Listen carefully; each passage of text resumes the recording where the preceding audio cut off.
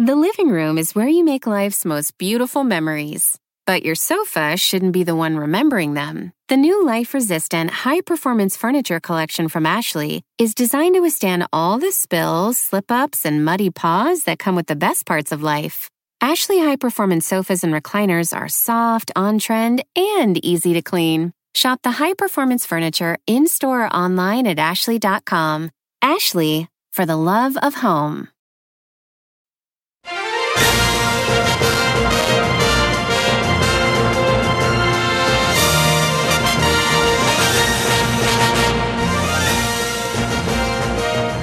Good evening and welcome to our special coverage of the second Republican presidential primary debate. I'm Rachel Maddow here at MSNBC with my beloved colleagues, Chris Hayes, Joy Reid, Ari Melber, Stephanie Ruhle. Great to all be together in this difficult time. We're going to be joined by California Governor Gavin Newsom in just a little bit. He was there at the debate. God bless him. We're going to get his take on what went down tonight. The debate is just now wrapping up after 2 hours of talking stuff. 7 Republicans squared off tonight at the Ronald Reagan Library in Simi Valley, California. And of course, there's just at a basic political science level, 2 big questions coming out of tonight's debate. The first is the obvious one. Will anything that happened in the second debate have any effect on these 7 candidates, on their campaigns, on their standing in the race? We've had one debate already. That first debate last month appeared to have no major effect on the polls at all. There was only one candidate who got a significant polling bump out of the first debate, and that was the candidate who did not attend. Donald Trump got the largest bump of all the candidates out of that first debate, and again, he was not there. The stakes are higher this time around. Candidates need a fundraising boost out of this debate to keep their campaigns going. Also, to qualify for the next debate, which has a much higher bar of entry than this one did, they've all got to get some momentum out of this. In previous years, in other Republican presidential primaries, by this time in the calendar, high-profile candidates had already started dropping out. So if past is prologue, it's possible that we should see a thinning of the herd, I guess, in the wake of tonight's debate. But who knows? Nothing feels normal anymore. But that's the first main question. Anything happened tonight that's going to affect their overall stakes in this race? Of course, the second big question tonight is specific to our time. The second big question tonight is, so what? What does all this mean? Why are we here? When the candidates tonight talked over and over and over again about law and order, crime, law and order, the rule of law and order, they were awkwardly not talking about the far and away leading Republican candidate, former President Donald Trump, who is facing 91 felony counts in 4 separate criminal cases. He's also now facing the possible dissolution of his business empire thanks to a devastating new ruling in the New York Attorney General's multi-billion-dollar fraud suit against him. Donald Trump is nevertheless leading the entire field of other Republican candidates by roughly 40 points nationally and by more than 30 points in each of the early voting states. Tonight, instead of debating those challengers, Trump held an event in Michigan that was designed to sort of look like he was maybe supporting auto workers. But unlike President Biden, who yesterday actually walked a picket line with actual striking UAW auto workers, tonight, Mr. Trump appeared at an invitation-only event at a non-union auto parts supplier where he was invited to speak by the management.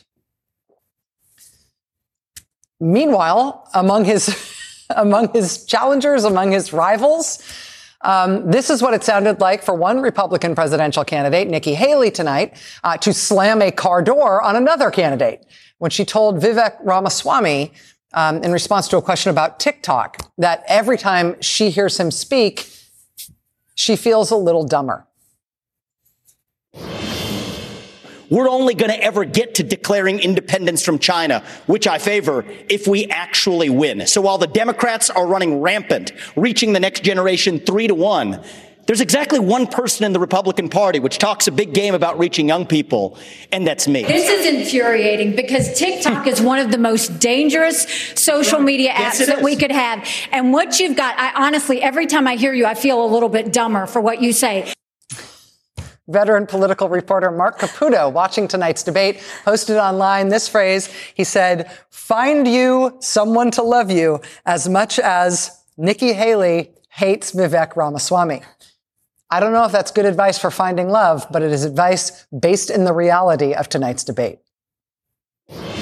You know what I did with my first company? We opened a subsidiary in China. But you know what I did that was different than every other company? We got the hell out of there. And when I started my next company, Strive, right when it, that's years ago. 2023.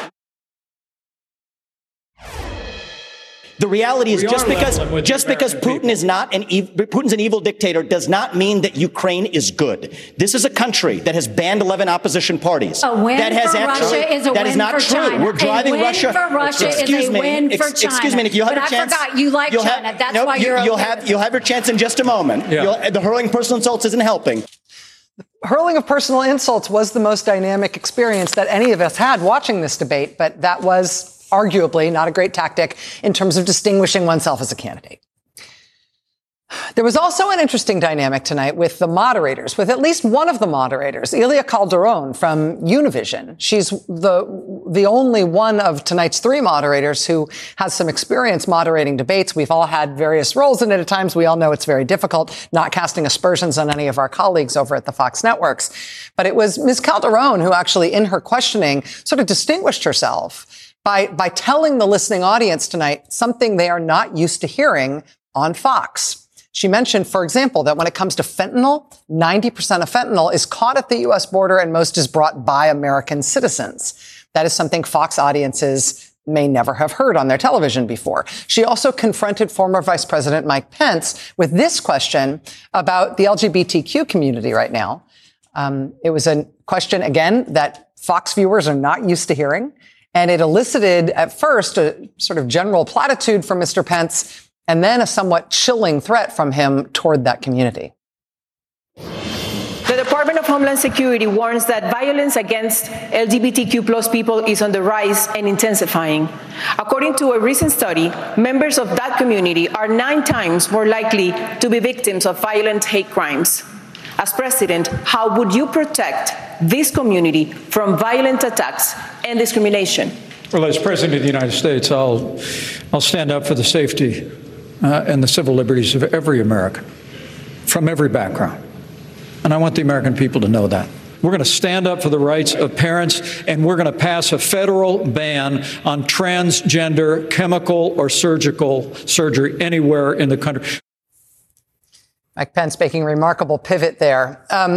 There's more to recap in terms of what happened at tonight's debate. I don't exactly know what to pick as kind of highlights or memorable moments. Well, to my mind, I feel like Nikki Haley telling Vivek Ramaswamy effectively, please stop talking. You're ruining everything and we don't have much, was sort of a memorable thing. But honestly, I don't know what else to pull out to say, hey, this was important. I mean, I'm thinking of like the compliment sandwich you do when you're like editing, where you say something nice and then the critiques and then something nice. So I'll say that some of the questions were good and there were moments in the debate that were recognizably politicians talking about policy. Like even if it's, bad, like what they want to do on tax cuts. The entire thing was a complete waste. That now I'm in the middle of the sandwich because the whole thing is like acting like Donald Trump doesn't exist. And it's so. And that's the person they're running against. Well, that's my point. They're not running against Joe Biden. They don't know. This is what's so interesting when he's not there. They know something has been broken in the Republican Party, but they don't know what the thing is after it.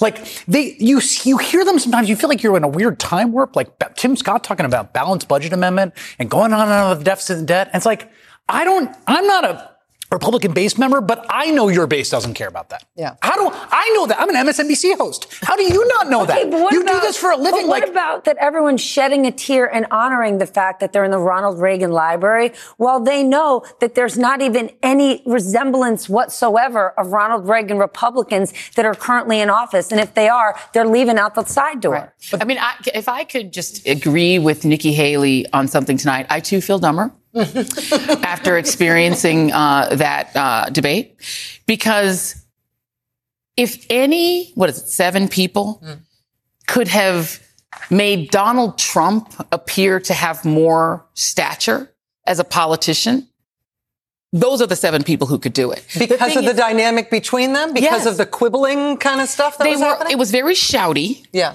There were a lot of good, sort of shade moments, Tim Scott throwing shade at Ramaswamy, Nikki Haley throwing shade at Ramaswamy. He took a lot of incoming, but it felt more like a student council debate than a debate for anyone who has any plausible possibility of being president. To be honest, even if Donald Trump wasn't in the race, none of them came across as having the stature of an executive. They all seemed like fellow legislators bickering about the things they've done.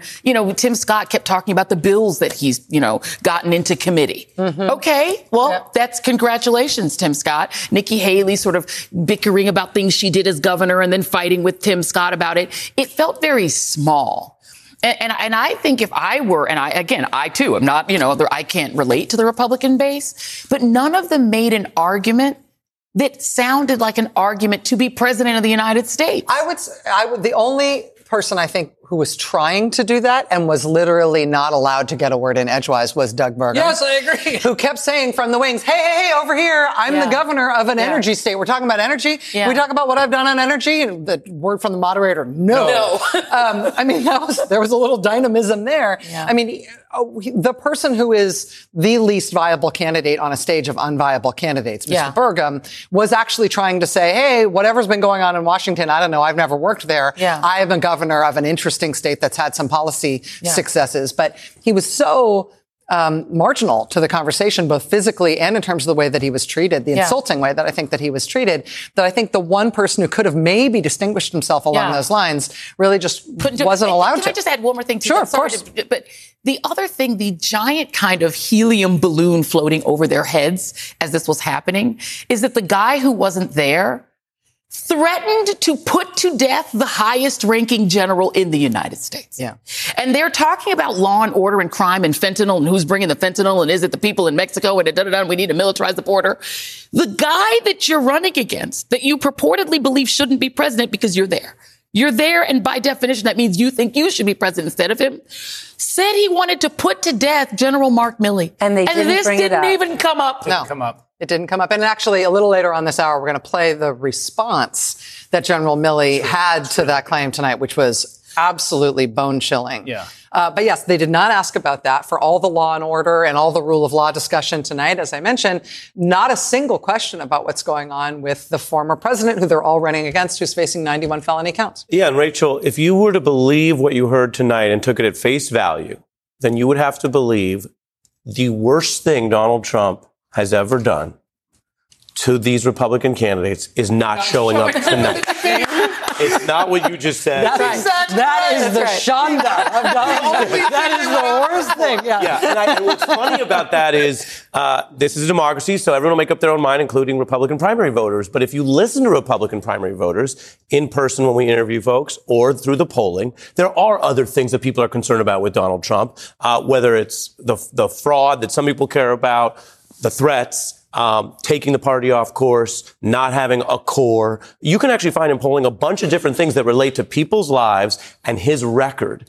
And all they had was a kind of a political complaint that it's not fair that he's treating them and their debate tonight like it doesn't matter. That was the one thing that more than one of them, Christie and DeSantis and others, criticized. But Ari, it was also a pivot party, right? We know how expensive political ads are.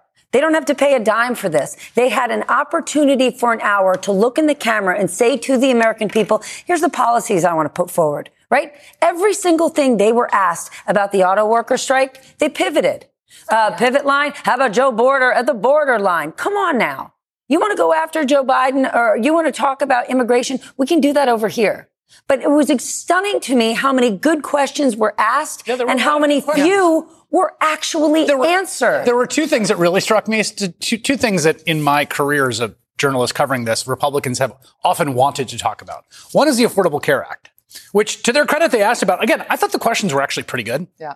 They asked about the affordable. No one has any of them. Yada, yada, yada, blah, blah, blah. Yeah. Total word salad, and let's move on. Same thing with the auto strike. The auto strike? One answer we got. And then the other French 4-day work week was and with a little wink with that. But how about an answer? The other thing that they have for my adult career wanted to talk about is abortion. They like to talk about abortion. Yeah. Republicans like to talk about abortion. They have talked about abortion a lot in my career as a political journalist. They got teed up an abortion question. Ron DeSantis spent 45 seconds attacking Donald Trump from the right on abortion. And then it was like, whoosh, whoosh, Done with that. Yeah. Chris Christie pulled off the rare abortion to fentanyl to treatment double pivot to get away from the issue as fast as possible, because all of a sudden, this thing that they have spent decades talking about, they do not want to talk about. But by the way, on that point, Ron DeSantis, I thought, had the biggest fail on the abortion question because he's the guy with the 6-week abortion ban. Mm-hmm. So it is the most relevant to his political problems right now.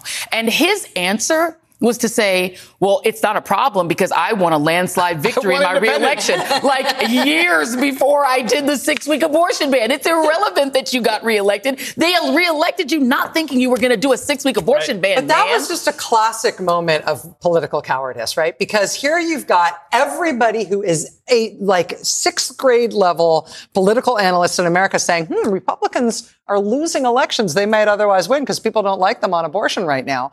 And it's just true. It's plainly true. And everybody honestly looking at it will admit that. And then for DeSantis to get up there and say, I really think that pro-life voters and the pro-life cause is being unfairly blamed for our losses. Look at me. Yeah. I did something before my 6-week ban. I mean, he's not just lying in your face and pulling off this sort of timeline switcheroo that makes what he's saying just plainly false. It's actually bad for his party. That's right. That he is telling them that something that's really hurting them is not hurting them. Well, they also need to workshop. Someone's got to workshop how you're going to defend your 6-week ban. That's the time to do it. Yes. Among a friendly group of Republican voters. You got to come up with some message about how you're going to defend your 6-week ban. And, if you can't, they still don't, Donald Trump's line in that interview, he goes, once they get the number of weeks right. That's what's going to be doing. That's just it's the number of weeks. And it's I'm going to negotiate something everyone's going to love. They're all going to love it. It's a deal. No, but no one has come up with anything. The only person who is tried to do something. Again, Nikki Haley in her answer to the last debate. And I would just say otherwise about this. I didn't think she was amazing tonight. I still think if you gave me a magic wand and you said, create a conditions under which it's possible someone else gets the nomination, one-on-one Haley versus Trump at least would be something. It would at least be a place for the 30 to 40% of the party maybe that is doesn't maybe want Trump to be the nominee to consolidate around. But other than she's that, the most skilled, effective candidate among them. Among all of these non-viable candidates, she, as a non-viable candidate, has skills as a candidate and which is wild because she was actually not a very good politician in South Carolina. She's improved over the course. She got much better. I think her time in Washington actually seasoned her and made her. She's got kind of a BS detector that I think has a little bit of appeal. Steph, how do you think Donald Trump feels tonight? This didn't matter. I mean, aside from his concern with wearing a prison jumpsuit in his final years, which he's asking his staff about, which I think honestly is front of mind. I think he thinks fine. His apartment seized in Manhattan. I think he is focused on the fact that his apartment in Trump Tower could get seized. I don't think his mind is on this foolishness tonight because it doesn't matter, and he knows it doesn't matter. Let me ask the control room right now to pull up soundbite number 6. Which it's a two-parter. It's got Tim Scott and Vivek Ramaswamy in it. Just because one of the things that Trump was having to think about tonight was his counter-programming against this debate. Instead of just going on the Elon Musk machine like he did at the first debate, this time he decided to do what was effectively an anti-union event. Invited by management to a non-union shop to complain about union workers in the middle of an auto strike. But is he complaining about union workers or union bosses? Because that's actually the needle that Trump threads. Tries to thread, yeah. Well, which he did in 2016. And here is how two of the candidates on stage tonight addressed this. This is right off the top of the debate. So if anybody in America saw any of this debate before they started pounding themselves in the head because it felt better and they turned it off, this was probably the part they saw.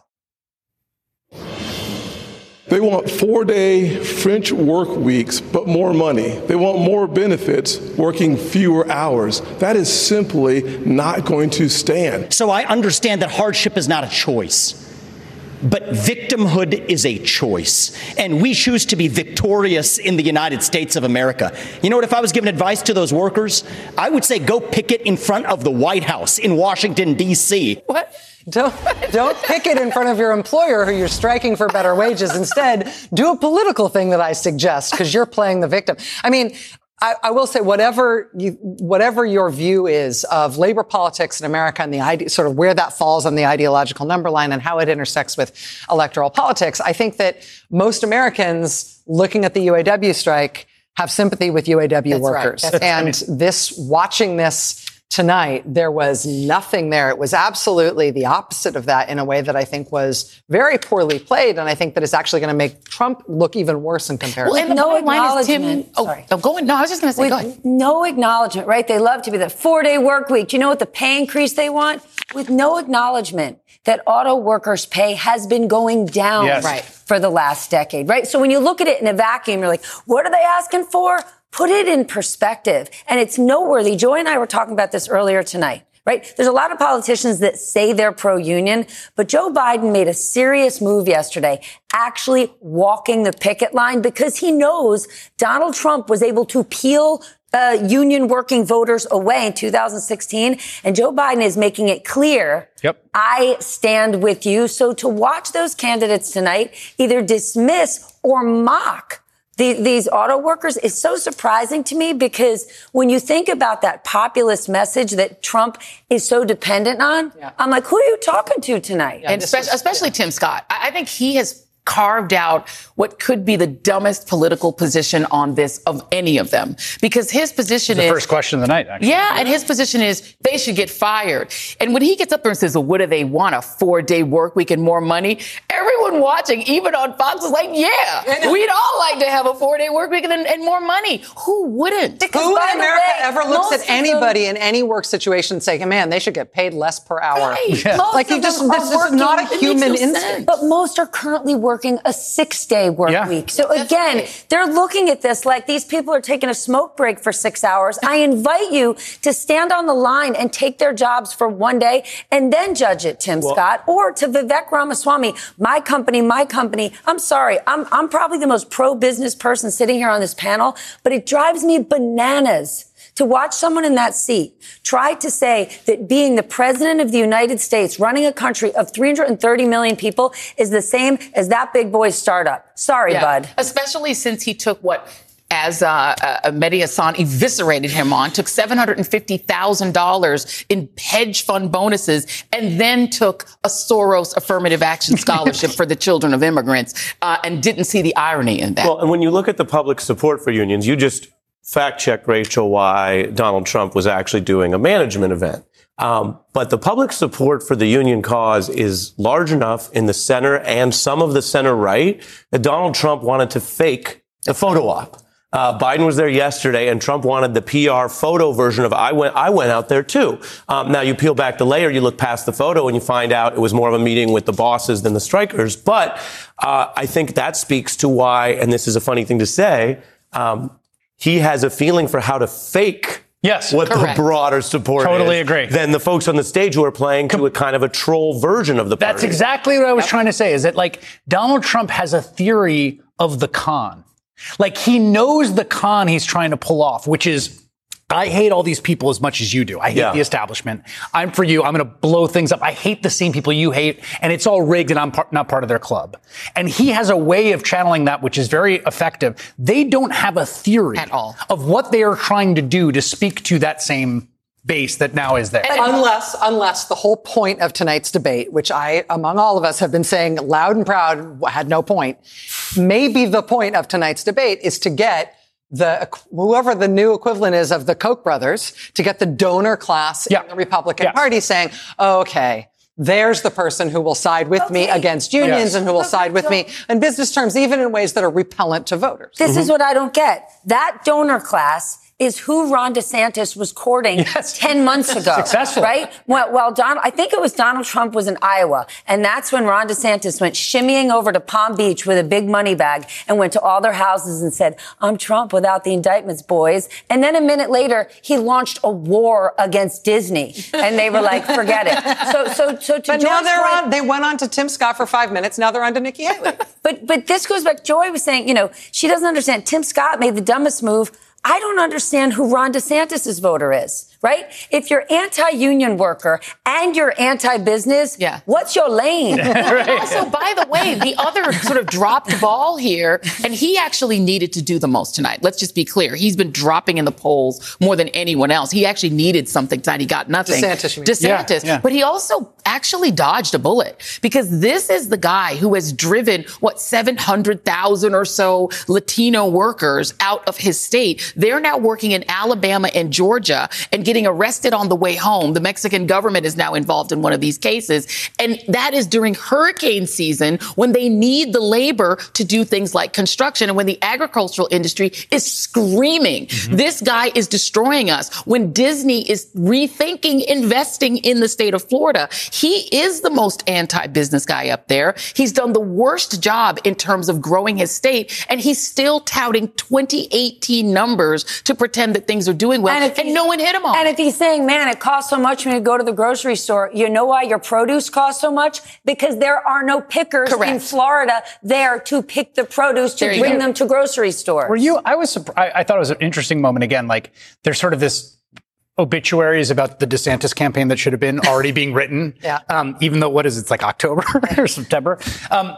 It was amazing to me. Again, I thought the moderators did some good job with good questions. He had nothing on the insurance question. No, that was a fascinating moment. It's like really not asked a policy question, but asked as a cost of living lifestyle issue in your state. It is the case. People don't have health insurance at a way worse rate than they do in the rest of the country. That's it. And the no answer. And you know, insurance in Florida has been a huge issue, both property insurance and health. Because it's really a climate question. Because it's stunning that you have basically a climate denying governor in Florida, a state where you basically cannot get homeowners insurance anymore because private insurers are like, I'm sorry, it's hurricane season. That's a no for me. And Ron DeSantis has no answer. At this point, the state is the only place you can go if you need insurance, making it an unsustainable place to live long term. Yeah, I just thought he's someone who it seems, you know, obviously he sort of ensconced himself in this media bubble. And then when he was outside the media bubble, his whole thing was just to sort of yell at the reporter to make a clip for Fox News. But it was interesting to me. This is just sort of just basic blocking and tackling kind of thing. Like, here's a thing about your state. What's your response? It's the kind of thing you would be prepped for. And it just seemed like nothing. And that's just, again, as just a basic level of candidate competency was pretty striking. Yeah, we're going to take a quick break. We've got lots more of our special post-debate coverage to come in just a few minutes. This is important. We're going to be speaking live with California Governor Gavin Newsom from the site of tonight's debate. I'm really looking forward to hearing what he had to say about it. Stay with us. We'll be right back. I think I've been the only one on this stage who's been clear about this. I vote Donald Trump off the island right now. This guy has not only divided our party, he's divided families all over this country. He's divided friends all over this country. I've spoken to people, and I know everyone else has, who have sat at Thanksgiving dinner or at a birthday party and can't have a conversation anymore if they disagree with Donald Trump. He needs to be voted off the island, and he needs to be taken out of this process.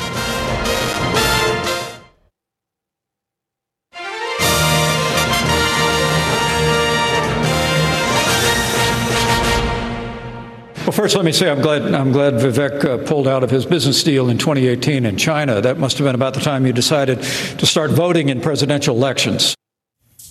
Sick burn. Joining us now is the Democratic governor of the great state of California, Gavin Newsom, who has decided to himself wade into the world's most pleasant spin room in the wake of this debate. Governor Newsom, it's nice to see you. You look like you're having a great time. I'm having a great time, but if that was the best moment for Mike Pence, it wasn't a great night for our Republican friends. I mean, objectively, what are we going to be talking about, Rachel, in 72 hours? I'm still getting over the Pence comment about the sex joke, and I don't say that pejoratively. Honestly, it was a little strange, and I know you guys showed the clip, but that was a nothing burger. Honestly, more disappointed in it than I was expecting. Well, we've got this unusual situation where everybody knows that this is kind of it's not a sideshow, but it's a second stage when you've got a de facto nominee already on the Republican side, but he's somebody who's got 91 felonies pending against him.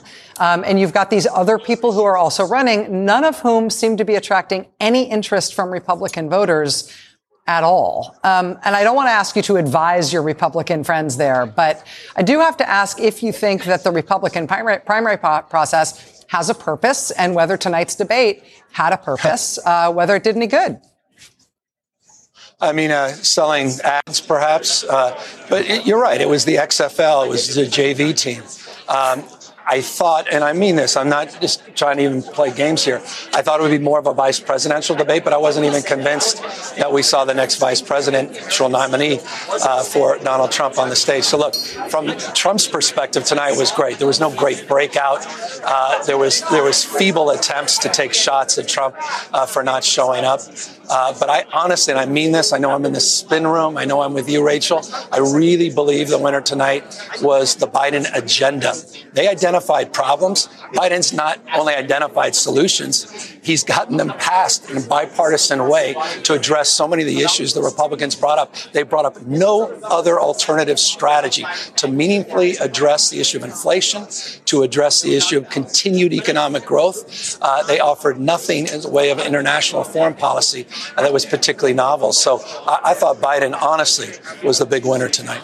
In terms of some of the specific proposals that we did hear from these candidates tonight, one of the, I think, more memorable proposals possibly was former Vice President Mike Pence saying that he would solve school shootings by instituting a fast death penalty process, a federal expedited death penalty for school shooters. And he attacked Governor Ron DeSantis for the fact that the Parkland shooter is alive and behind bars and hasn't been killed yet. Just wanted your reaction to that.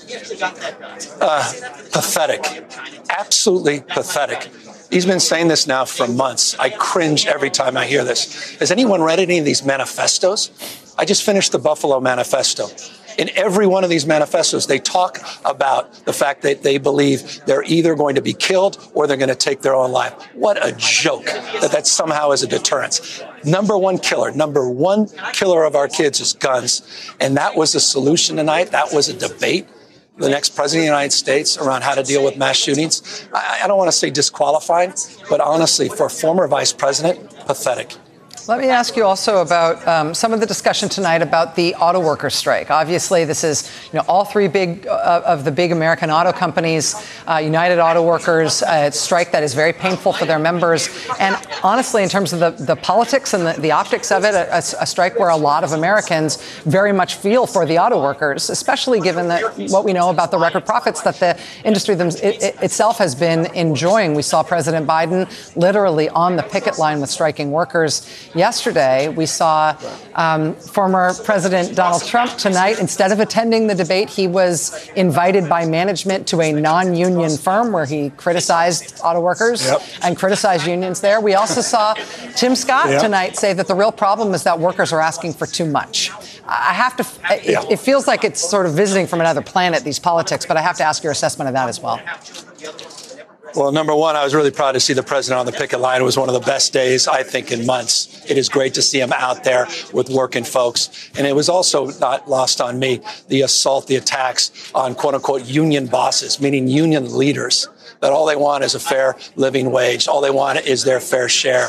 And for all the rhetoric, Republicans try to be populist and they talk about finding attachment to blue-collar workers. They offered nothing tonight. The rhetoric from Scott was reprehensible. The rhetoric from the others was, again, more union bashing, which we've heard over and over and over from Republican candidates.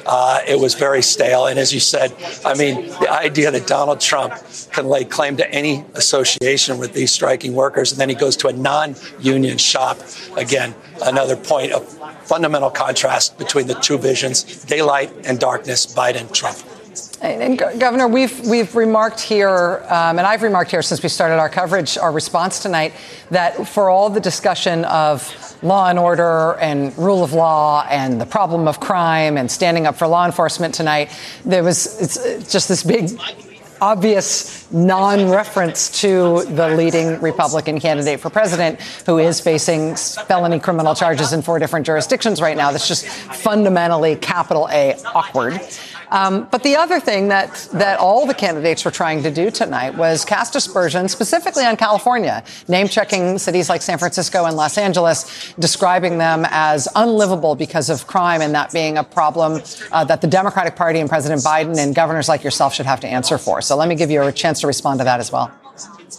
Well, it's a hell of a thing. I mean, Jacksonville and Miami have substantially higher murder rates than L.A. and San Francisco.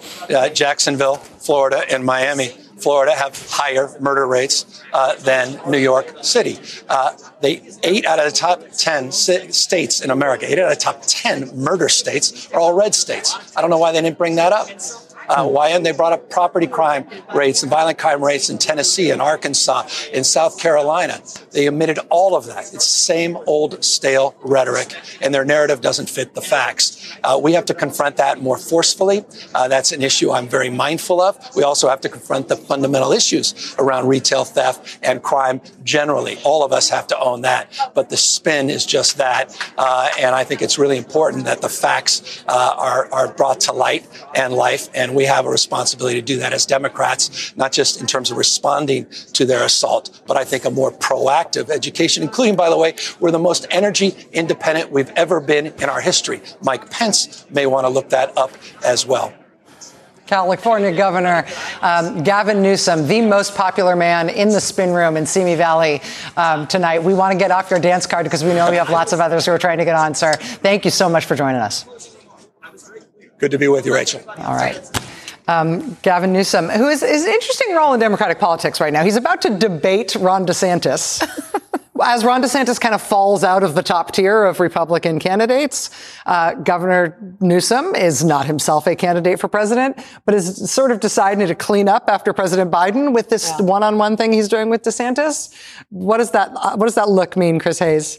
Look, I mean, at any given moment, there are legions of politicians who look in the mirror and see a future U.S. president in the mirror. I don't think it's crazy to think that Gavin Newsom is among those folks, but he's not alone, obviously.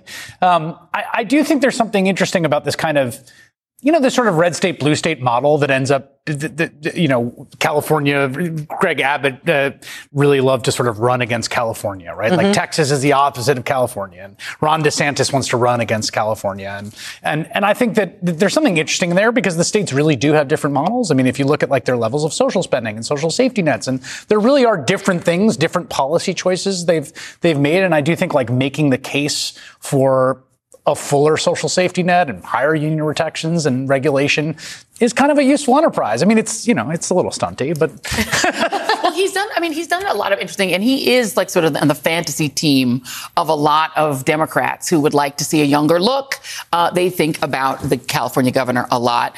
He's done things like increase the tax on firearms, the highest tax on firearms in the entire country to discourage the sales of assault weapons. Just recently, it's just happened. Recently. And he's talking about, the idea that there should be assault weapons bans. And he is right about Miami and Jacksonville versus San Francisco and Los Angeles. Even when I lived in Florida, I was there for 14 years. Miami has crime that includes gangs that use AK-47s. That is a thing that was a problem there. The gangs there are incredibly violent. There is lots of violent crime in Miami. People think South Beach is Miami. It's a totally different city. And so when people think of Florida, they think about South Beach and Disney. They don't think about cities like Miami. And so there is a lot of crime. Also, let's just point out that Florida now has the net highest death rate from COVID.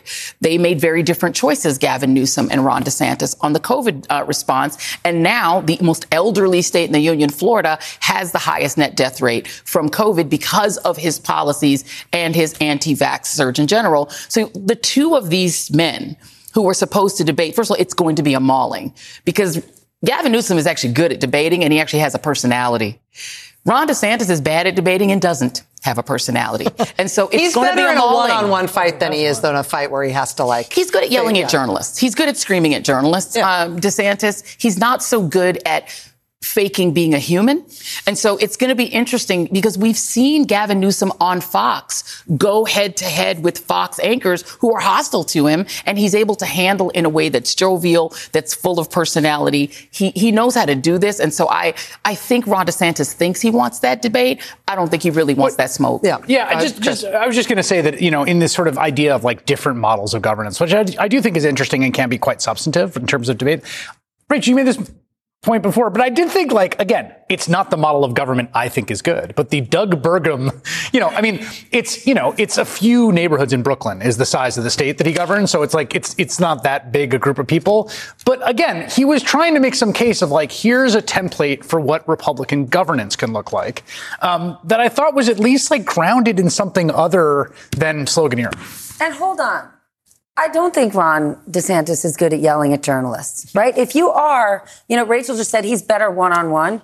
Has Ron DeSantis ever agreed to sit down one-on-one with any of you? He definitely hasn't with me. And his office doesn't even take our calls. Right. So if you are actually good, if he is good one-on-one, to say like, well, yes, can he stand at a podium, protected, and shout down at people that aren't on equal footing? Have at it. So can anyone.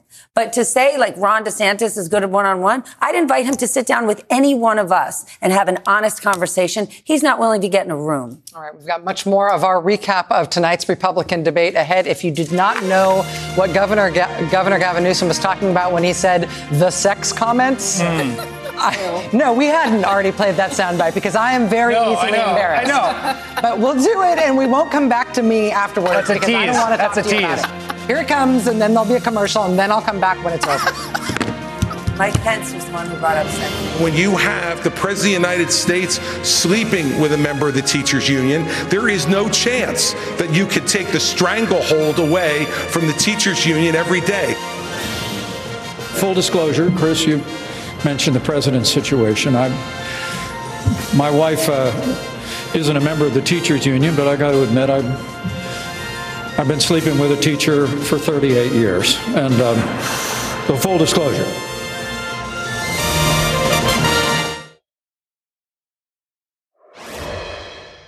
Okay. Right before the break, we played the two oblique sex references. We're not going to talk about it. It wasn't oblique. It wasn't that oblique. Sleeping with, I guess, is not that. Okay. So we're just not going to do that again. I'm just sorry. You just have to wait until we've rolled over to new anchors. It's not going to happen. Okay. But I've got about a tight 5 minutes on it, but keep going. Jen Psaki has joined us. And Jen, as a new member of this panel, A, we welcome you. B, you are now a voting member of this poll. Yeah. Do you guys want to hear the terrible Donald Duck thing, or do you not want to? I do. You got to play it. You have to play it. You have to. Play it. I'm up. Nobody has veto power. That's enough. Go.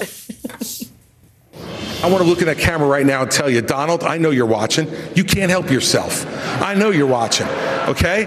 And you're not here tonight, not because of polls and not because of your indictments. You're not here tonight because you're afraid of being on the stage and defending your record. You're ducking these things. And let me tell you what's going to happen. You keep doing that, no one up here is going to call you Donald Trump anymore. We're going to call you Donald Duck. All right. I want to ask Governor DeSantis, you fired a couple of... Remember You rehearsed that all day. Well, here's the thing. Donald Duck's been sleeping with a teacher for 20 years. Oh, boy. The triumph of Chris Christie in the last round of Republican primary debates was when he dismantled Marco Rubio live on television as not a real boy by saying, you have been practicing this thing. You've been practicing it. It's all you're capable of saying. And it's coming out. It's making you sound like a robot. And Chris Christie dismantled him by saying, I am a live human and can have spontaneous thoughts and say things that weren't cooked up in focus group. And then he just buried himself with that. And it was like he was when he started talking, I thought he was going to do that. Yeah. Because I thought he was going to speak to the camera, which is what he was doing. And I thought he was going to just make Donald Trump go crazy and Truth Social something crazy. And instead he ended with that really cringy and it's happening, as Joy was pointing out, right? It's happening at a time when if you're going to take on Donald Trump did just suggest the execution of the top military officer in the United States, right? And so, like, if we're going to go after him on something, being like, I got a new nickname for you, like, maybe not the day for that, especially if it's going to land that way. It just He's felt been like the most sort of disappointing because there was a theory of the case that had Donald Trump actually shown up on the debate stage, it was Chris Christie that would take him apart. Now I think that was not really, that was BS because he's really not that good. He's not as good as he used to be. I don't know. I mean, maybe he'll get better. I'm not sure. I will say we do have a little bit of news. I don't even know if this counts as news. Since we've been on the air, the Trump campaign, such as it is, says that he definitely won't be there for the next one either. Okay. I know. Anybody expected him to be there? No. It is interesting that they are making these candidates pledge that they will support the 2024 nominee, no matter who it is, as a condition of participating in these things. I think as long as that is a condition, there's no chance that Donald Trump can be in. Right. And, these debates have been on Fox, and you were, I thought, very classy and careful to say that journalists do this. It's a tough thing. I'm not here to single that out, but I think as a political matter, Fox has so aligned itself with a part of the right-wing MAGA movement and had to pay out over $700 million because of the lengths they went to support the big lie, which is linked to the insurrection. And what do they get back for it? Again, not that a good journalistic outlet would look at it this way, but there's a lot of reporting that they did. What do they get back for it? He snubs their debates. He does counter-programming. He stunts on them tonight. I'm sure Chris Christie is thinking, darn, I had that great, Disney reference. And it's now being overshadowed by the announcement that he can skip all these debates, Donald Duck them in the current vernacular on Twitter, as they say, as one says, and get away with it. And so I think, while I want to follow your example of being fair and not overdoing the media thing, there is a political tension here of how much Fox and the right-wing media has given up to Trump and how little he's giving back. And that's, for him, a flex to the electorate to say, I'm above all of it. There's something so weird to me about watching the spectacle, particularly after, like Stephanie, you were talking about, right? So there was all this hype.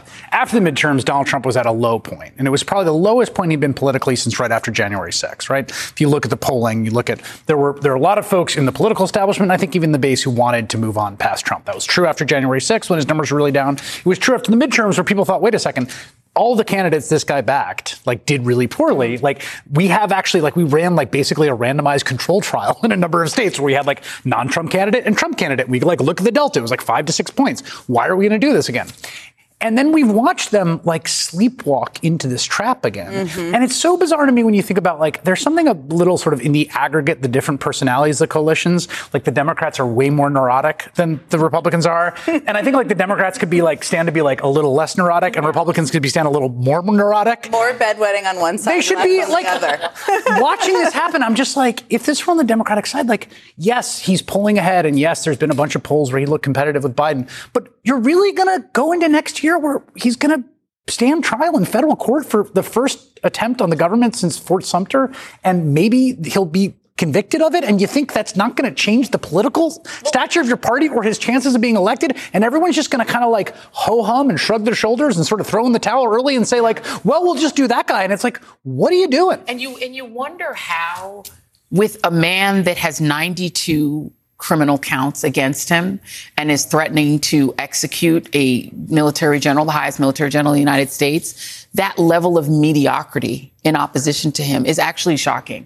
That there are no statesmen, there's no impressive alternative. These, again, are the only 7 people who could look less impressive than Donald Trump, who tried to overthrow the government. And with that ringing endorsement, more of our special coverage is to come here tonight. Stay with us. We'll be right back. This is a big year. The Ohio Lottery's golden anniversary. 50 years of excitement, of growing jackpots and crossed fingers. 50 years of funding for schools, of changed lives and brightened days. 50 years of fun. And that is worth celebrating. So watch for can't-miss promotions, huge events, and new games that will make the Ohio Lottery's 50th year its biggest one yet. Learn more at funturns50.com. Today's news requires more facts, more context, and more analysis. The world's never been harder to understand. That's why it's never been more important to try. MSNBC. Understand more.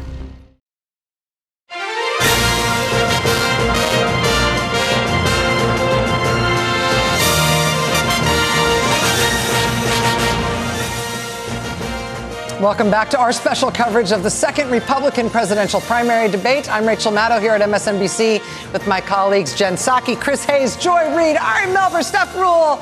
Doesn't get better than this. Just a quick reminder of what a lot of this debate was like. For a lot of the time that this debate was happening tonight, it just sounded like this. Excuse me.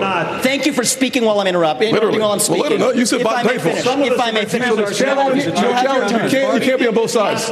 Gentlemen, you'll have your turn. One of the challenges we should have focus on the issues that matter. We know he did this in China. Everybody knows that. If I may address. Focus on holding Joe Biden accountable. That's what we need to be focusing on. I actually agree with Ron DeSantis. Speaking at the same time. I know you think that we dubbed in chaos sound on top of people saying things that made sense. That was unedited, and that's what it sounded like, and that's That's the treat we all got. Congratulations. The sound of your Republican Party at work, sorting things out. Again, there were 7 Republican candidates on stage tonight. The candidate leading all of them by roughly 40 points nationally was not there. The moderators did not ask about him, but the candidates themselves occasionally brought it up. We don't get any answers because Joe Biden hides in his basement and won't answer as to why he's raising the debt the way he's done. And Donald Trump hides behind the walls of his golf clubs and won't show up here to answer questions like all the rest of us are up here to answer. He put $7 trillion on the debt. He should be in this room to answer those questions for the people you talk about who are suffering. Donald Trump is missing in action. He should be on this stage tonight. He owes it to you to defend his record where they added $7.8 trillion to the debt. That set the stage for the inflation that we have now. To our colleague Ari's point from earlier this evening, you would think in hearing today's candidates talk about Donald Trump that the worst thing he ever did was not appear at this debate tonight. They apparently feel like that is safe territory on which to attack him. But the dozens of felonies and the ruling just yesterday that he may lose his entire business empire because of a finding of fraud in a New York state court, that stuff just wasn't up for discussion, even with him as the de facto nominee, the unimpeachable frontrunner at this point of this field. There's one interesting moment tonight from candidate Tim Scott, Senator Tim Scott of South Carolina, where he hit Florida Governor Ron DeSantis on a previous statement that Ron DeSantis had made about slavery, as Governor DeSantis has been attacking the teaching of Black history and lots of other things in Florida education. He at one point made the claim in Florida that there were good things about history, and has been asked to account for this claim in Florida state government. There were good things about the history of slavery in that it sort of toughened people up and gave them skills that they used on some second planet where slavery wasn't the defining feature of the moral universe at that time. It was an odd thing for Ron DeSantis to get trapped into. He called it essentially a hoax tonight and denied having said it. But Tim Scott, the senator from South Carolina, took him to task on it in a way that was started off direct and then got weird in its own way. America has suffered because of slavery, but we've overcome that. We are the greatest nation on earth because we faced our demons in the mirror and made a decision. Our nation continues to go in the right direction. It's why I can say I have been discriminated against, but America is not a racist country. Never, ever doubt who we are. We are the greatest country on God's green earth. Joining us now is former RNC chairman Michael Steele. Michael, I wanted to play that before going to you because I know that that's part of what you wanted to talk about tonight. Yeah. Tell me why that moment spoke to you from the debate tonight. It didn't. It was a load of crock. Black man sitting up there talking about there's no racism, there's no discrimination. So discrimination, no racism. This debate was just a farce. I've been sitting here listening to you folks, and I have to give you all plaudits for actually trying to do analysis of what was the most amazing crap show we have seen of a debate. And I've done a lot of debates in my 45 years of politics. This thing was an embarrassment. It was a national embarrassment. It was a political embarrassment for the Republican Party. And Donald Trump didn't have to show up. There's no reason for Donald Trump to even come near these folks because they can't touch him. He'll be at 60% in 2 weeks, sure. Mm-hmm. There's no doubt about it. And the reality, when you have a candidate who can't talk about slavery, when you have two candidates arguing over curtains, when you've got another candidate sitting there saying, yeah, Putin's a bad guy, but I still love him, where do you go? You're standing in political hallowed ground at the Reagan Library. And this struck me more than anything else. You have these guys standing here in this library. Reagan took Russia to task. Reagan bankrupted Russia, put it on its knees, broke it. And not one of them could even talk about that. Not one of them could connect that dot to this current moment of what's happening with Ukraine. And that says a lot about this troop of candidates and the state of this party. And the other takeaway for me, Rachel, Democrats, I don't know why the hell you are tied with these people. How does that happen? What are you doing? Why can't you communicate coherently to the American people? You got this, and then you've got what we've done over the last 2 years. I don't get it. So the whole campaign is setting itself up to be a Donald Trump bloodbath on the Constitution, on democracy, because he's going to continue to appeal to the lowest common denominator because seemingly no one knows how to counter that narrative. Michael, let me put my theory of the case to you, and I don't think you will agree with it, which is why I'm putting it to you, because I really would like to hear your rejoinder to it. I feel like what's happening in this Republican primary and what's happening in Republican politics right now is that the Republican Party, the Republican base, the Republican electorate has effectively decided that they don't really want to do politics anymore. And they're not all that interested in what politics is and governing and political campaigning and policy competition and all that stuff. They're not interested in it. They would prefer to have a strong man, a particular strong man who they already know and who they like, and they would prefer to have that. And that's what they want instead of politics. And so you get all of these other candidates up there and they're having a political fight and they're talking about politics and they're behaving like politicians, whether or not they've been politicians before, but they're doing politics. And the Republican Party says no to all of them almost in equal measure because they would prefer a strong man who is going to end politics and do something that is not about democratic political competition. And so the Democratic Party has their candidate. They've got their incumbent president and they're putting up a political campaign, and that appeals to sort of Democrats, generally speaking, small d Democrats. But the Republican Party is driven by something that is much more fundamental, and it makes all of these candidates look as small as they look. That's my theory of the case, but I bet you don't agree. I know. You would bet wrong. You'd lose some money on that one. You'd lose some money on that one. I actually do agree with that. I think that is why you see the stultifying kind of commentary and the awkward body language and the Vivek Swami, I'm going to swam all over you kind of narrative where he doesn't give anyone a chance to talk because if he keeps running his mouth, right?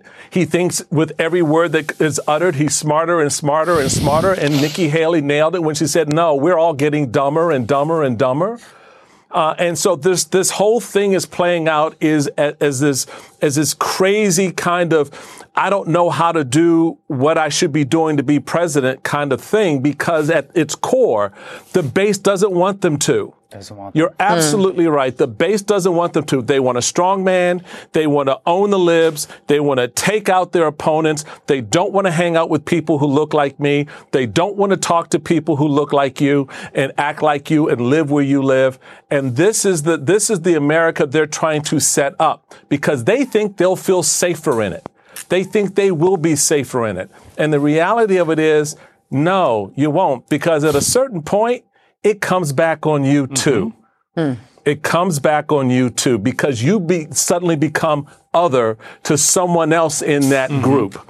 And that becomes un-American. And that's the part they don't see. But Donald Trump doesn't need them to see it, and he doesn't want them to see it. And no one on that stage has that clarifying moment that you referenced earlier in the program where, oh, wow, someone is actually legitimately, authoritatively coming through, not in a negative way, saying, look, I got this. This is how we lead the country. This is where we need to go. The economy, let's talk about it. Healthcare, here's the plan. Our relationships in foreign policy, yeah, we stand with our friends. No one is doing that. And so that's why tonight was such a crap show of people screaming, yelling, and talking about curtains. Well, if that is the problem, though, if you've effectively got a very different kind of problem in the Republican Party than you've got anywhere else in politics, and the problem is that the people who are going to vote in a Republican primary and the people who define themselves as part of the Republican base don't want politics anymore. They want something else. Right. Then is it fair to ask a political party to solve for that problem? I mean, the Republican National Committee and the various candidates who are competing for the nomination in that party, they sort of seem like they're beside the point. I mean, who does fix it if this is not a political problem anymore? They can't fix it because they created it. I mean, how did Dr. Frankenstein, deal with his monster? He didn't know what to do. He was just as befuddled as the villagers. What do you do? I can't stop it. I created it and I can't stop it. So yeah, there is no way for them to do. And we've seen this narrative play itself out to they succumb more and more to the will of the monster. They become more and more like it. They give up on those founding principles, which is what the great irony of being in Reagan's library tonight stood out to me, because none of them stand for anything Reagan stood for. Ronald Reagan on that stage, they would laugh at him. They would boo him. And so that's the problem for the party narratively, is how do you then go out and project that you want to be a governing majority, have a governing majority, when you can't even get yourself off that stage properly? You can't even convince the person standing next to you, your left and right, that you're a better candidate. When that question was asked, everybody punted. I would have been like, yeah, all y'all need to go. None of y'all should be here. I mean, I appreciate this island has no people on it anymore. This island has no, all of us. Depopulated island. We gone. Former RNC Chairman Michael Steele, sir, always an honor, particularly tonight. Thank you very much. Great to have you here. Take care. So Michael Steele says, what's the phrase? Crap show. Crap show. Yeah, that's hard. I was fascinated by that conversation that you just had, because I think you're onto something that I think is a bigger conversation that we need to have that isn't really just about the Republicans. Like, are we at the end of politics? Because, it is a really brilliant point that the Republican Party exists in a world in which demographically 6 out of the 7 last presidential elections, they can't win the popular vote. Mm-hmm. Because demographically and the dispersion of multiracial communities makes it very hard for them to win through conventional politics. The things they want to do, ban abortion, highly unpopular. When you put it through politics, you put it through an election, they can't win that. The things they want to do on guns, 70% of Americans don't agree with it. So they have to force these things through anti-democratic means. Voter suppression is the only way. Gerrymandering is the only way they can actually get what they want, because what they want is so unpopular that when you put their ideas through the political process, they can't win. And the frustration and the rage, not being able to ban all immigrants and get all the quote unquote illegals out. You can't do it, right? Because logistically it's impossible. It's also unpopular, ruins businesses in Florida. So if you think about it, all of politics has enraged a certain group of Americans who cannot win through politics. So what do you go to? You go to autocracy. You need a non-political process. Right. And I'm not sure that Democrats have an answer. Biden's going to give this big speech on democracy tomorrow.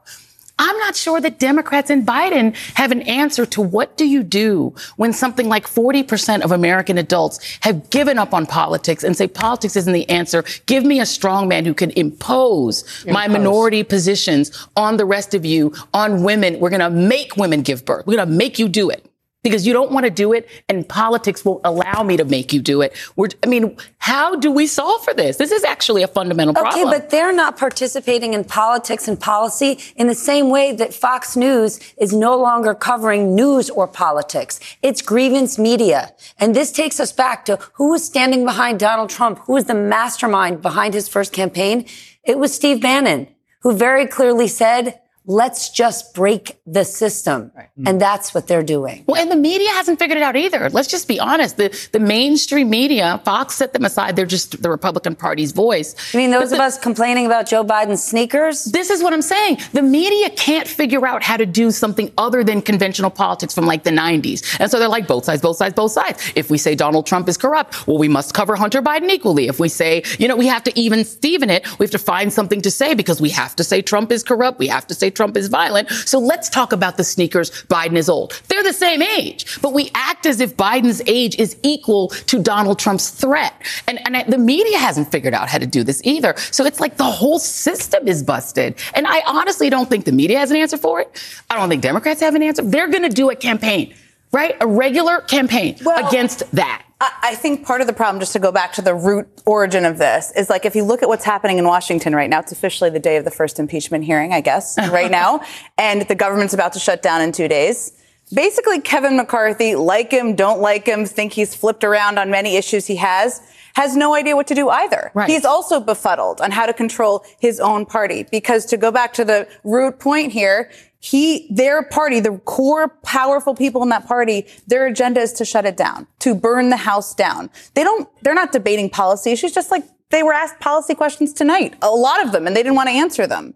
They want to burn it down. They want government to not function. That's their agenda. So it's like negotiating with not a terrorist, but someone like that. Like it's not somebody you should be negotiating with. That's the challenge. Listen, I will just make one quick point on this and then go to you, Chris. I would just say that there is something to be said for President Biden's approach to talk about the problem. Right. Him giving a speech on democracy right now is a good idea. Yes. Because what happens when you are having people in your polity, right, in your political world who are trying to say, we don't want politics anymore. We don't want a democratic process. We don't want any kind of governing process at all. We want to impose what we know is right for this country because we're the only real citizens and therefore our will should just be imposed. Right. The way you fight that is by standing up and saying, no, we still need politics. Mm-hmm. No, actually, a democracy is the way we solve the problems that we have. And actually, we ought to stand up for the kind of system of government that we've got. There isn't a way to fight fire with fire if what you are fighting against is people who are saying, I want force and violence and war as a way of settling things. So once we've got violence and political intimidation in our political system, it makes it very hard to do politics. Yeah. And so you need to argue to get violence and intimidation out of the system. And there's no way to do it except through democracy. Democracy is a process. It's not an end. I totally agree. And I think the thing I was going to say is that I thought the midterms were sort of a blueprint, right? I mean, the midterms, they tried to call the question at an existential level about democracy and try to assemble what I think is a tenuous but extant and durable pro-democracy majority among the American electorate. Yeah. A kind of popular front from, Bill Kristol and Noam Chomsky, basically, that is in favor of continuing the American constitutional republic in a recognizable self-governing form, which is it really is the question. It's very hard to keep telling people this. It's like, this is the question being called, which is that, like, Donald Trump wants to end it. Like, we were talking tonight about the Milley comments. It's not just the Milley comments. I mean, they've been very explicit. This is a thing, right? You see in places that are falling apart democratically, who are the security forces loyal to, right? He's explicitly saying he wants loyal security forces. He wants to get rid of disloyal security forces. He does not like officers of the United States Armed Forces who are loyal to the Constitution over him. He wants to replace them with lackeys for him. He is mad at them because they wouldn't undertake the coup. It's all very explicit about what he's promising and what he's doing.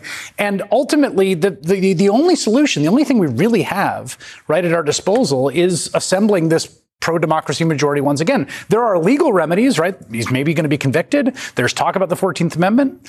But, he's probably going to stand for office as the nominee, and ultimately it's going to just be up to assembling that majority again. And that desire to get rid of governing and to have that kind of force deciding how things go in the United States. It is a recurring problem in our country. This is not the first time that we have ever felt it. And Jim Crow was a form of fascism, the kind of fascism we had here in advance of World War II with Americans who wanted to side with the Axis, which is the thing that I've been working on for a long time. That was part of it, too. We have dealt with this recurring problem in our country before. We can learn from people who have dealt with it in the past. But there's no way through it except through it. You have to confront it for what it is. But what keeps me up at night is that when you talk to people, and Stephanie, I think we talk about this probably more than anyone else, there are people who are so frustrated by politics that are not Trumpies. They're not fascists. But they say, but every 4 years you tell me I have to vote and my student loans are still killing me. Mm-hmm. My rent is still killing me. I still can't afford health care. I've got Obamacare. It's still expensive. It's still hard for me to actually live, especially younger people who are getting more and more cynical. And this is the generation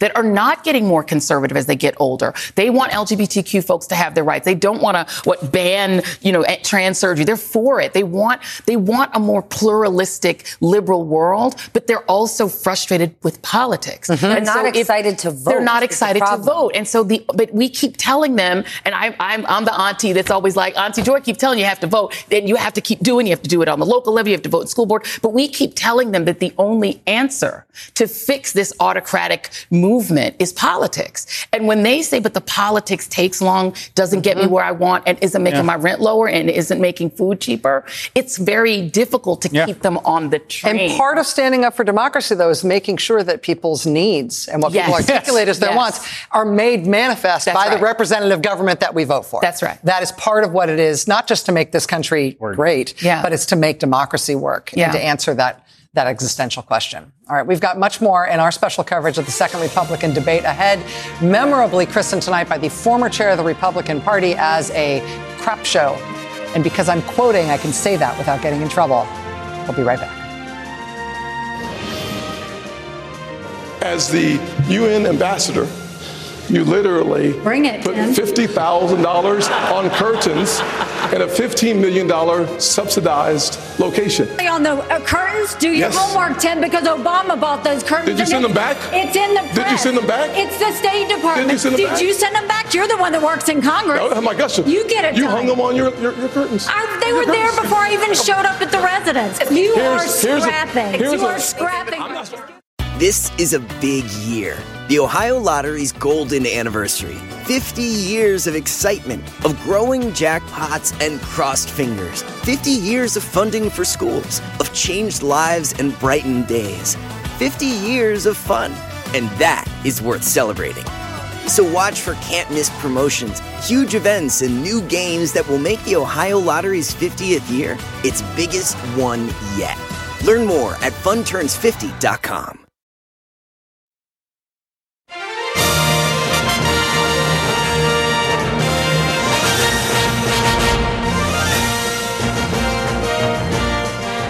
Welcome back to our continuing post-game coverage of tonight's second Republican debate. I'm Jen Psaki, and there's no question that tonight's debate was a little bizarre. We really saw just how desperate some of these candidates are to hold out onto some of those small portion of the MAGA base that seemed to be their goal, or at least for a lot of them. For instance, Vivek Ramaswamy called for the end of birthright citizenship for children born to undocumented parents. I favor ending birthright citizenship for the kids of illegal immigrants in this country. Now, the left will howl about the Constitution and the 14th Amendment. That's how we really go the distance and solve this problem and restore the rule of law in the United States of America, because that is part of what it even means to be an American. It's a bit of a novel interpretation there. Then there's former Vice President Mike Pence, who said that the solution to mass shootings is to effectively abolish the concept of due process under the law. I am sick and tired of these mass shootings happening in the United States of America. And if I'm president of the United States, I'm going to go to the Congress of the United States, and we're going to pass a federal expedited death penalty for anyone involved in a mass shooting so that they will meet their fate in months, not years. Not a mention of the guns there, the whole guns part of it. And Governor Ron DeSantis of Florida seemed to want to provoke a war with Mexico. He's saying he'd send the U.S. military to fight the drug cartels in that country. We're going to use the U.S. military to go after the Mexican drug cartels. Are we just going to sit here and let this happen, this carnage happen in our country? Now, most of those proposals are not only unrealistic, they also run afoul of, say, the U.S. Constitution and any common sense and where the electorate is. In other words, perfectly reasonable for this Republican field. Joining me now here at the table, former Democratic Senator from Missouri, Claire McCaskill, former White House Communications Director and co-host of Showtime's The Circus, Jen Palmieri. I should note that Claire and Jen are the hosts of the fantastic new MSNBC podcast, How to Win 2024. Everybody should listen to that. Also with us, former Communications Director for Vice President Kamala Harris and the host of Simone on MSNBC, Simone Sanders Townsend, Republican strategist Susan Del Percio, and joining us from Washington, of course, the one and only former RNC Chairman Michael Steele. Michael, thank you for bringing some male energy. We've got like a lot of female power going on here. Nikki Haley, you're welcome to join us anytime. So I was struck by a lot in this debate, although I'm not sure how much we're going to remember a week from now. But Claire, I want to start with you because it's easy to watch debates like this and think, and I sometimes talk to the TV, maybe all of us do, and think, that's crazy. That's crazy. What do you think? I mean, are they trying to just appeal to the base? Are they desperately trying to stay in the race? What is the strategy all about? Well, first of all, it was incredibly painful. Poor Michael Steele. Poor Susan. I mean, anybody who has ever had an R behind their name had to be in mourning tonight. This made train wrecks look pleasant. It was ugly to listen to. I don't know that anybody who really wanted to learn anything had that possibility. And I got to say right up front, I'm going to call, I mean, I know moderating a debate's hard. I've never done it. I can imagine it's hard. But malpractice on the moderators. How do you not ask a question about a guy who's kicking all their proverbial you-know-whats by advocating executing one of the highest generals in the country? Mm-hmm. How do you not ask them? They're blathering on about law and order. How do you not ask them about the guy who's kicking their proverbial you-know-whats, having 91 indictments? And by the way, setting up Haley and Scott to fight with each other, how is that a good moderator move? And That's so uncomfortable. The only moment that DeSantis had was when she did that lame write down who you're going to vote off the island. DeSantis had the only moment any of them looked large when he said, well, we're not going to do that. That was probably his best moment in any of the debates. You did mention this law and order thing that Governor DeSantis said. I just want to play that because I want to talk to you all about that. I will use the Justice Department to bring civil rights cases against all of those left-wing Soros-funded prosecutors. We're not going to let them get away with it anymore. We want to reverse this country's decline. We need to choose law and order over rioting and disorder. There's kind of a word salad. I always wonder if they kind of get $1 or $5 for saying certain words like Soros funded. They get a little sheet. But I mean, there's there's a little bit of chutzpah there, the law and order. Okay, so Simone, what'd you make of that? Well, first of all, shout out to the anti-Semitic dog whistle, because every time they say Soros, that is what they are talking about. What Governor DeSantis was talking about was bringing pattern or practice investigations against Democratic or progressive prosecutors, I guess, in the country. I don't know exactly how that is going to work out for him. It seems to me that everyone on that debate stage, and to be very clear, they know better. So why they don't do better is beyond me, but they all do know better. But on that debate stage, they all looked small tonight. I did not see not one president, and they did not seem to have a grasp of what was actually law or reality. You know, you had former Vice President Pence saying we need to repeal the Green New Deal. Honey, the Green New Deal is not law. Yeah, it never got passed. Where were you at? He said some more uncomfortable things we'll get to later. Susan, I mean, we're mourning for you. I think everybody at this table. Susan. But to be fair, it is hard to figure out what the strategy should be in running against Trump, because neither of the strategies seem to be working. Some who are attacking him, like Chris Christie, are not going anywhere in the polls. Those who are not attacking him, and none of them seem to really tonight, are not moving anywhere in the polls. Did anything stick out to you that will help any of them move in the Republican primary? No, and that's because none of them took advantage of the opportunity. For the second time, this is the second debate, none of them brought their message through. They didn't talk about why they would be a good president. I think Simone's right. Like, they played small and they didn't look presidential. And what's worse is actually the closest thing I think of is like there were a bunch of kindergartens hopped up on candy and the teacher left the room, because that's how they sounded. They were just bickering over each other. They did nothing to help themselves. I hope they realize that they will not be Donald Trump's number 2, and a few of them will step off. Like Tim Scott, it's time for him to go and at least leave with some demeanor. And Ron DeSantis, he's already gone. Tim Scott, that's an interesting point. I do have a 5 and an 8-year-old, so I do relate to this point here. So if you're the Biden team and you're watching this debate, do you think that was good for us? Do you think it's irrelevant? Do you take some of the extreme things they said? What do you do? I think it's largely irrelevant. I think the Republican primary debates kind of stopped being relevant after the last one, where all of them, except for Chris Christie and Asa Hutchinson, who didn't make this debate, raised their hand and said, I will support this man if he is convicted.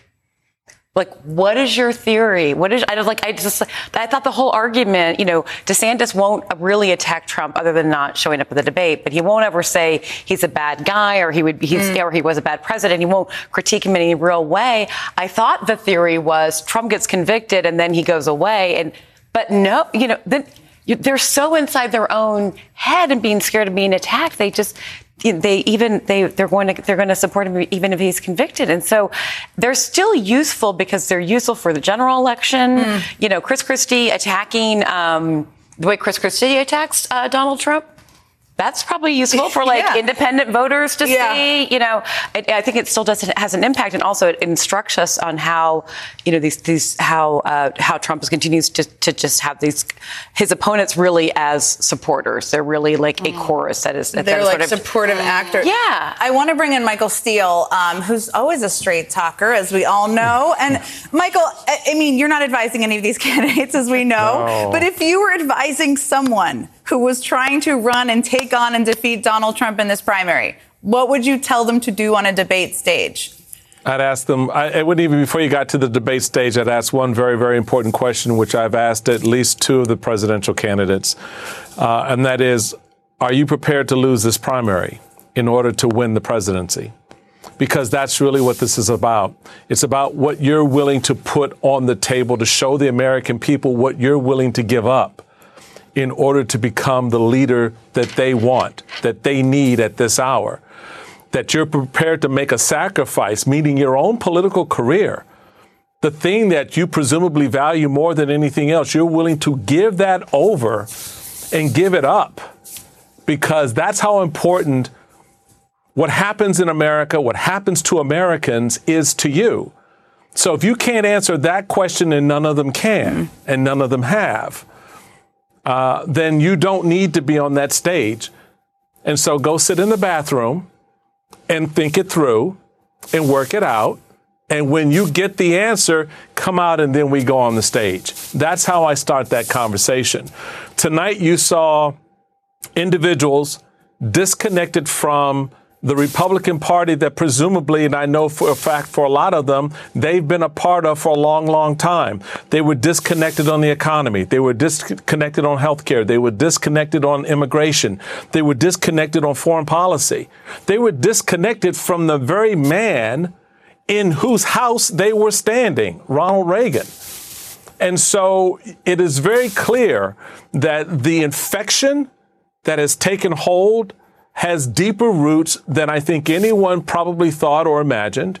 And so this now becomes a real problem for them. And I think it was to the point that it was just made about, okay, somebody's got to step down and step out because this isn't going to work. Well, they're not going to, because they're too now invested in their egos that the next time they have to be on that stage any way they can, because they still believe that, you know, they're the ones who can stop Donald Trump. And Donald Trump is like, no, baby, you can't do that. I'm sorry, this is not going to happen. And there's nothing that they can do about it at this point, because they haven't been able to answer the first question is, what are you prepared to give up in order to win? That's a good question to go to a quick break on. The whole group is sticking around. We have much more ahead on tonight's Republican debate and the state of the race for the president, including who got the most attacks. And his name wasn't Donald Trump. Stay with us and we'll be right back.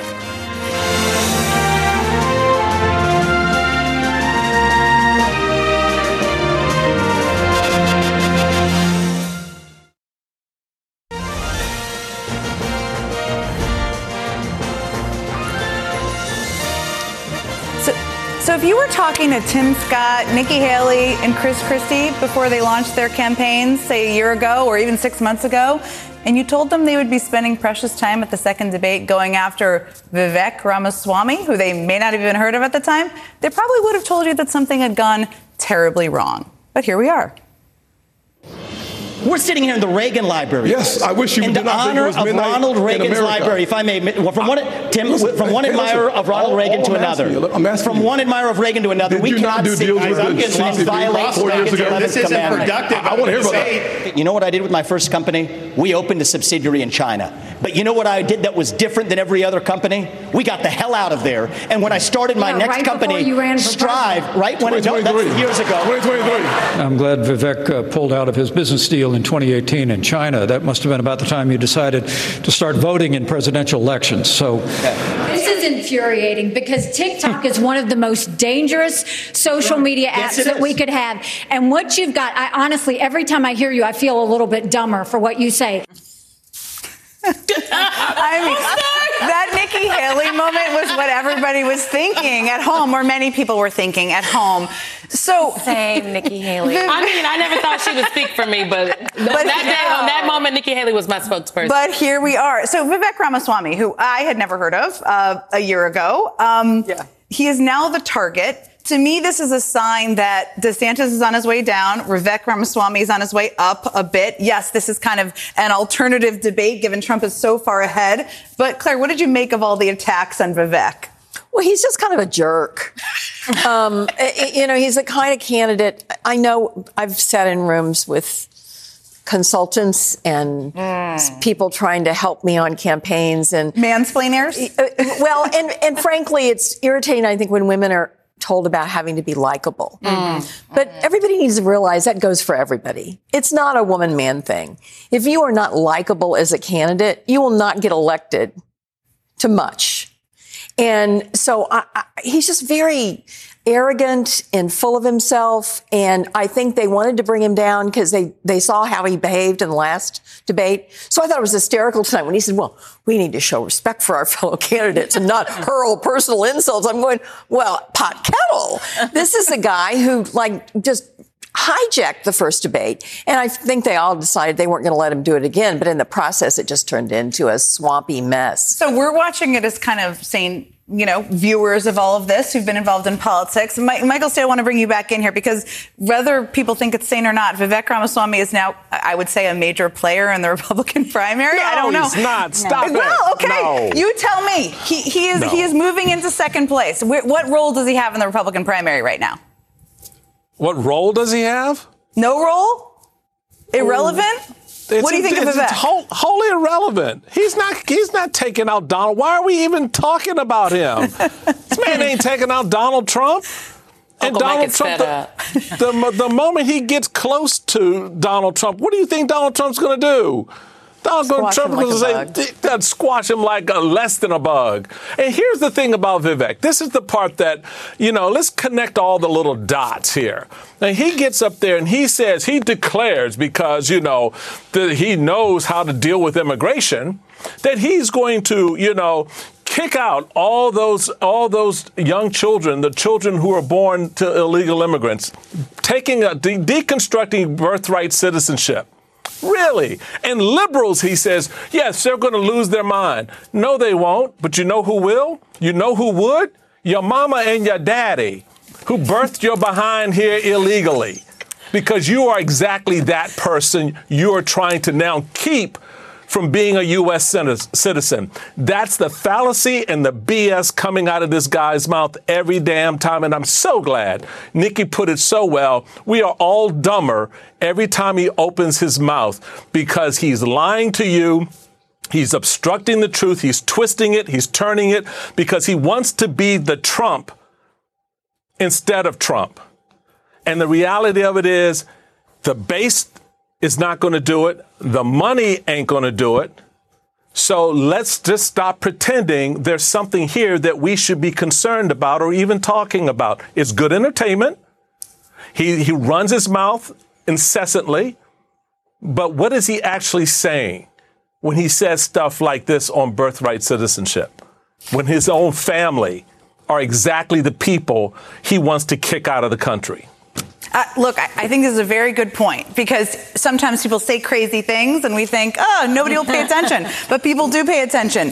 Susan, what did you make of what he had to say and Nikki Haley's response, of course? Well, I guess broad picture from the first debate, he was like kind of a fly that they tried to flick around. And then Nikki came out with the fly swatter and just batted it up and whacked him out. Yeah.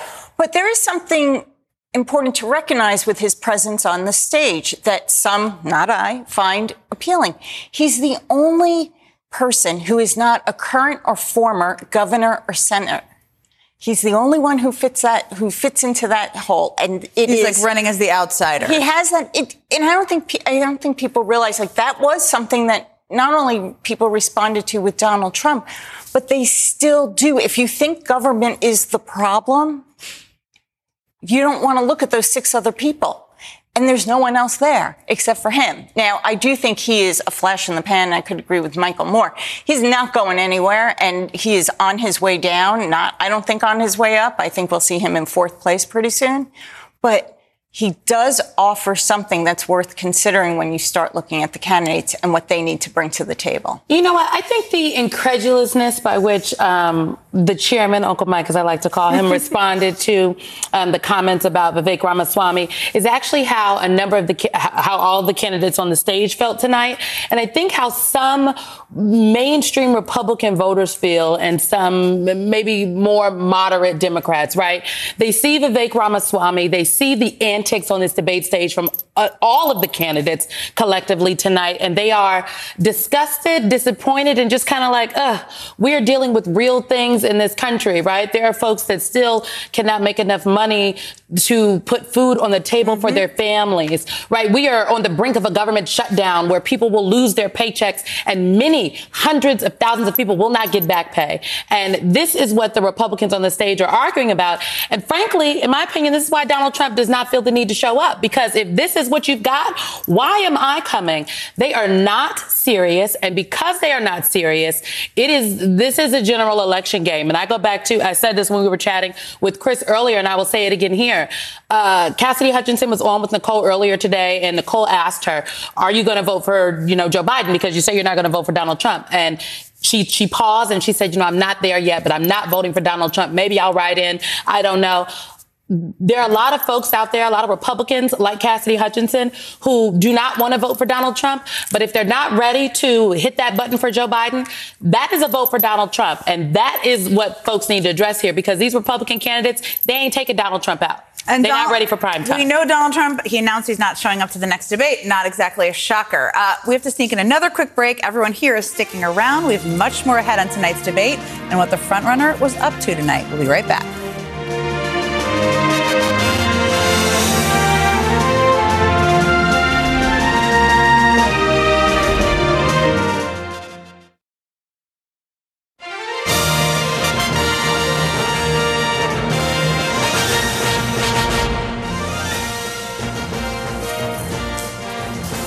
Okay, I want to tell you a story about tonight in two parts. Here's part one.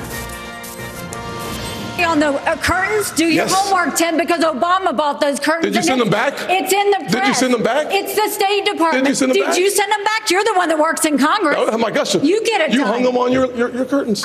They were there before I even showed up at the residence. You are scrapping. You are scrapping. I'm not Excuse me. You know I fought Here's a fact. Here's a fact, though. I cut taxes. I wonder what they're competing for. So that was part one, and here's part two. They're all job candidates. They want to be in the, they'll do anything. Secretary of something. They even say VP. I don't know. Does anybody see any VP in the group? I don't think so. Okay, so I know.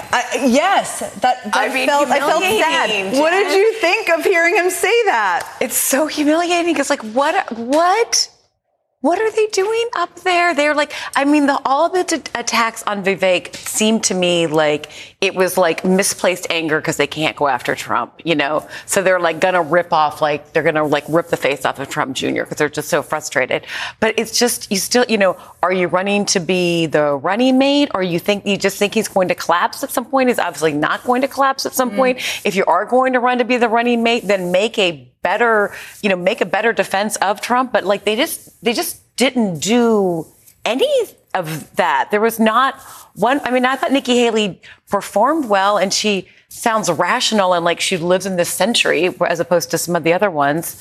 But otherwise, it's so mystifying what they thought they were doing tonight. Nikki Haley, I thought she performed very well, and I thought she performed well in the first debate. Yeah. She moved 2 points after the first debate, and also she had spent about $11 million in that time as well. So we're just in a bit of an alternate reality. Claire, as we kind of wrap up this evening, what do you think we might still be talking about a week from now about that debate? Is anything going to still sit with you? No. I'm going to forget it. I'm going to try to never think about it again.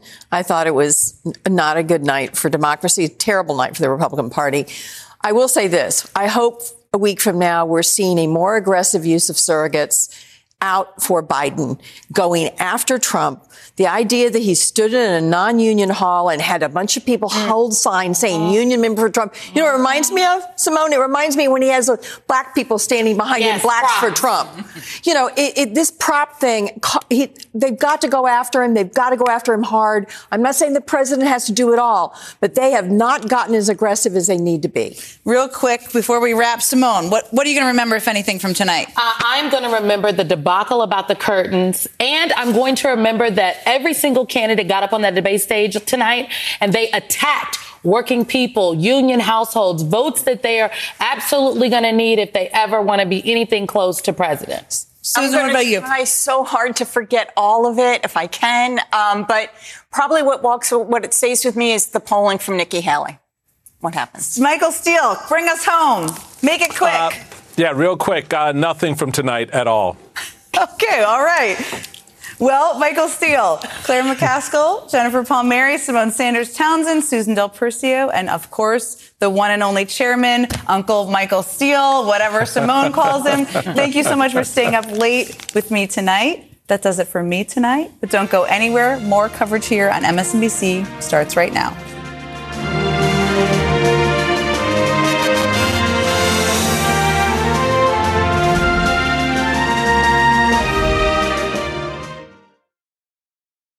The living room is where you make life's most beautiful memories. But your sofa shouldn't be the one remembering them. The new life-resistant, high-performance furniture collection from Ashley is designed to withstand all the spills, slip-ups, and muddy paws that come with the best parts of life. Ashley high-performance sofas and recliners are soft, on-trend, and easy to clean. Shop the high-performance furniture in-store or online at ashley.com. Ashley, for the love of home.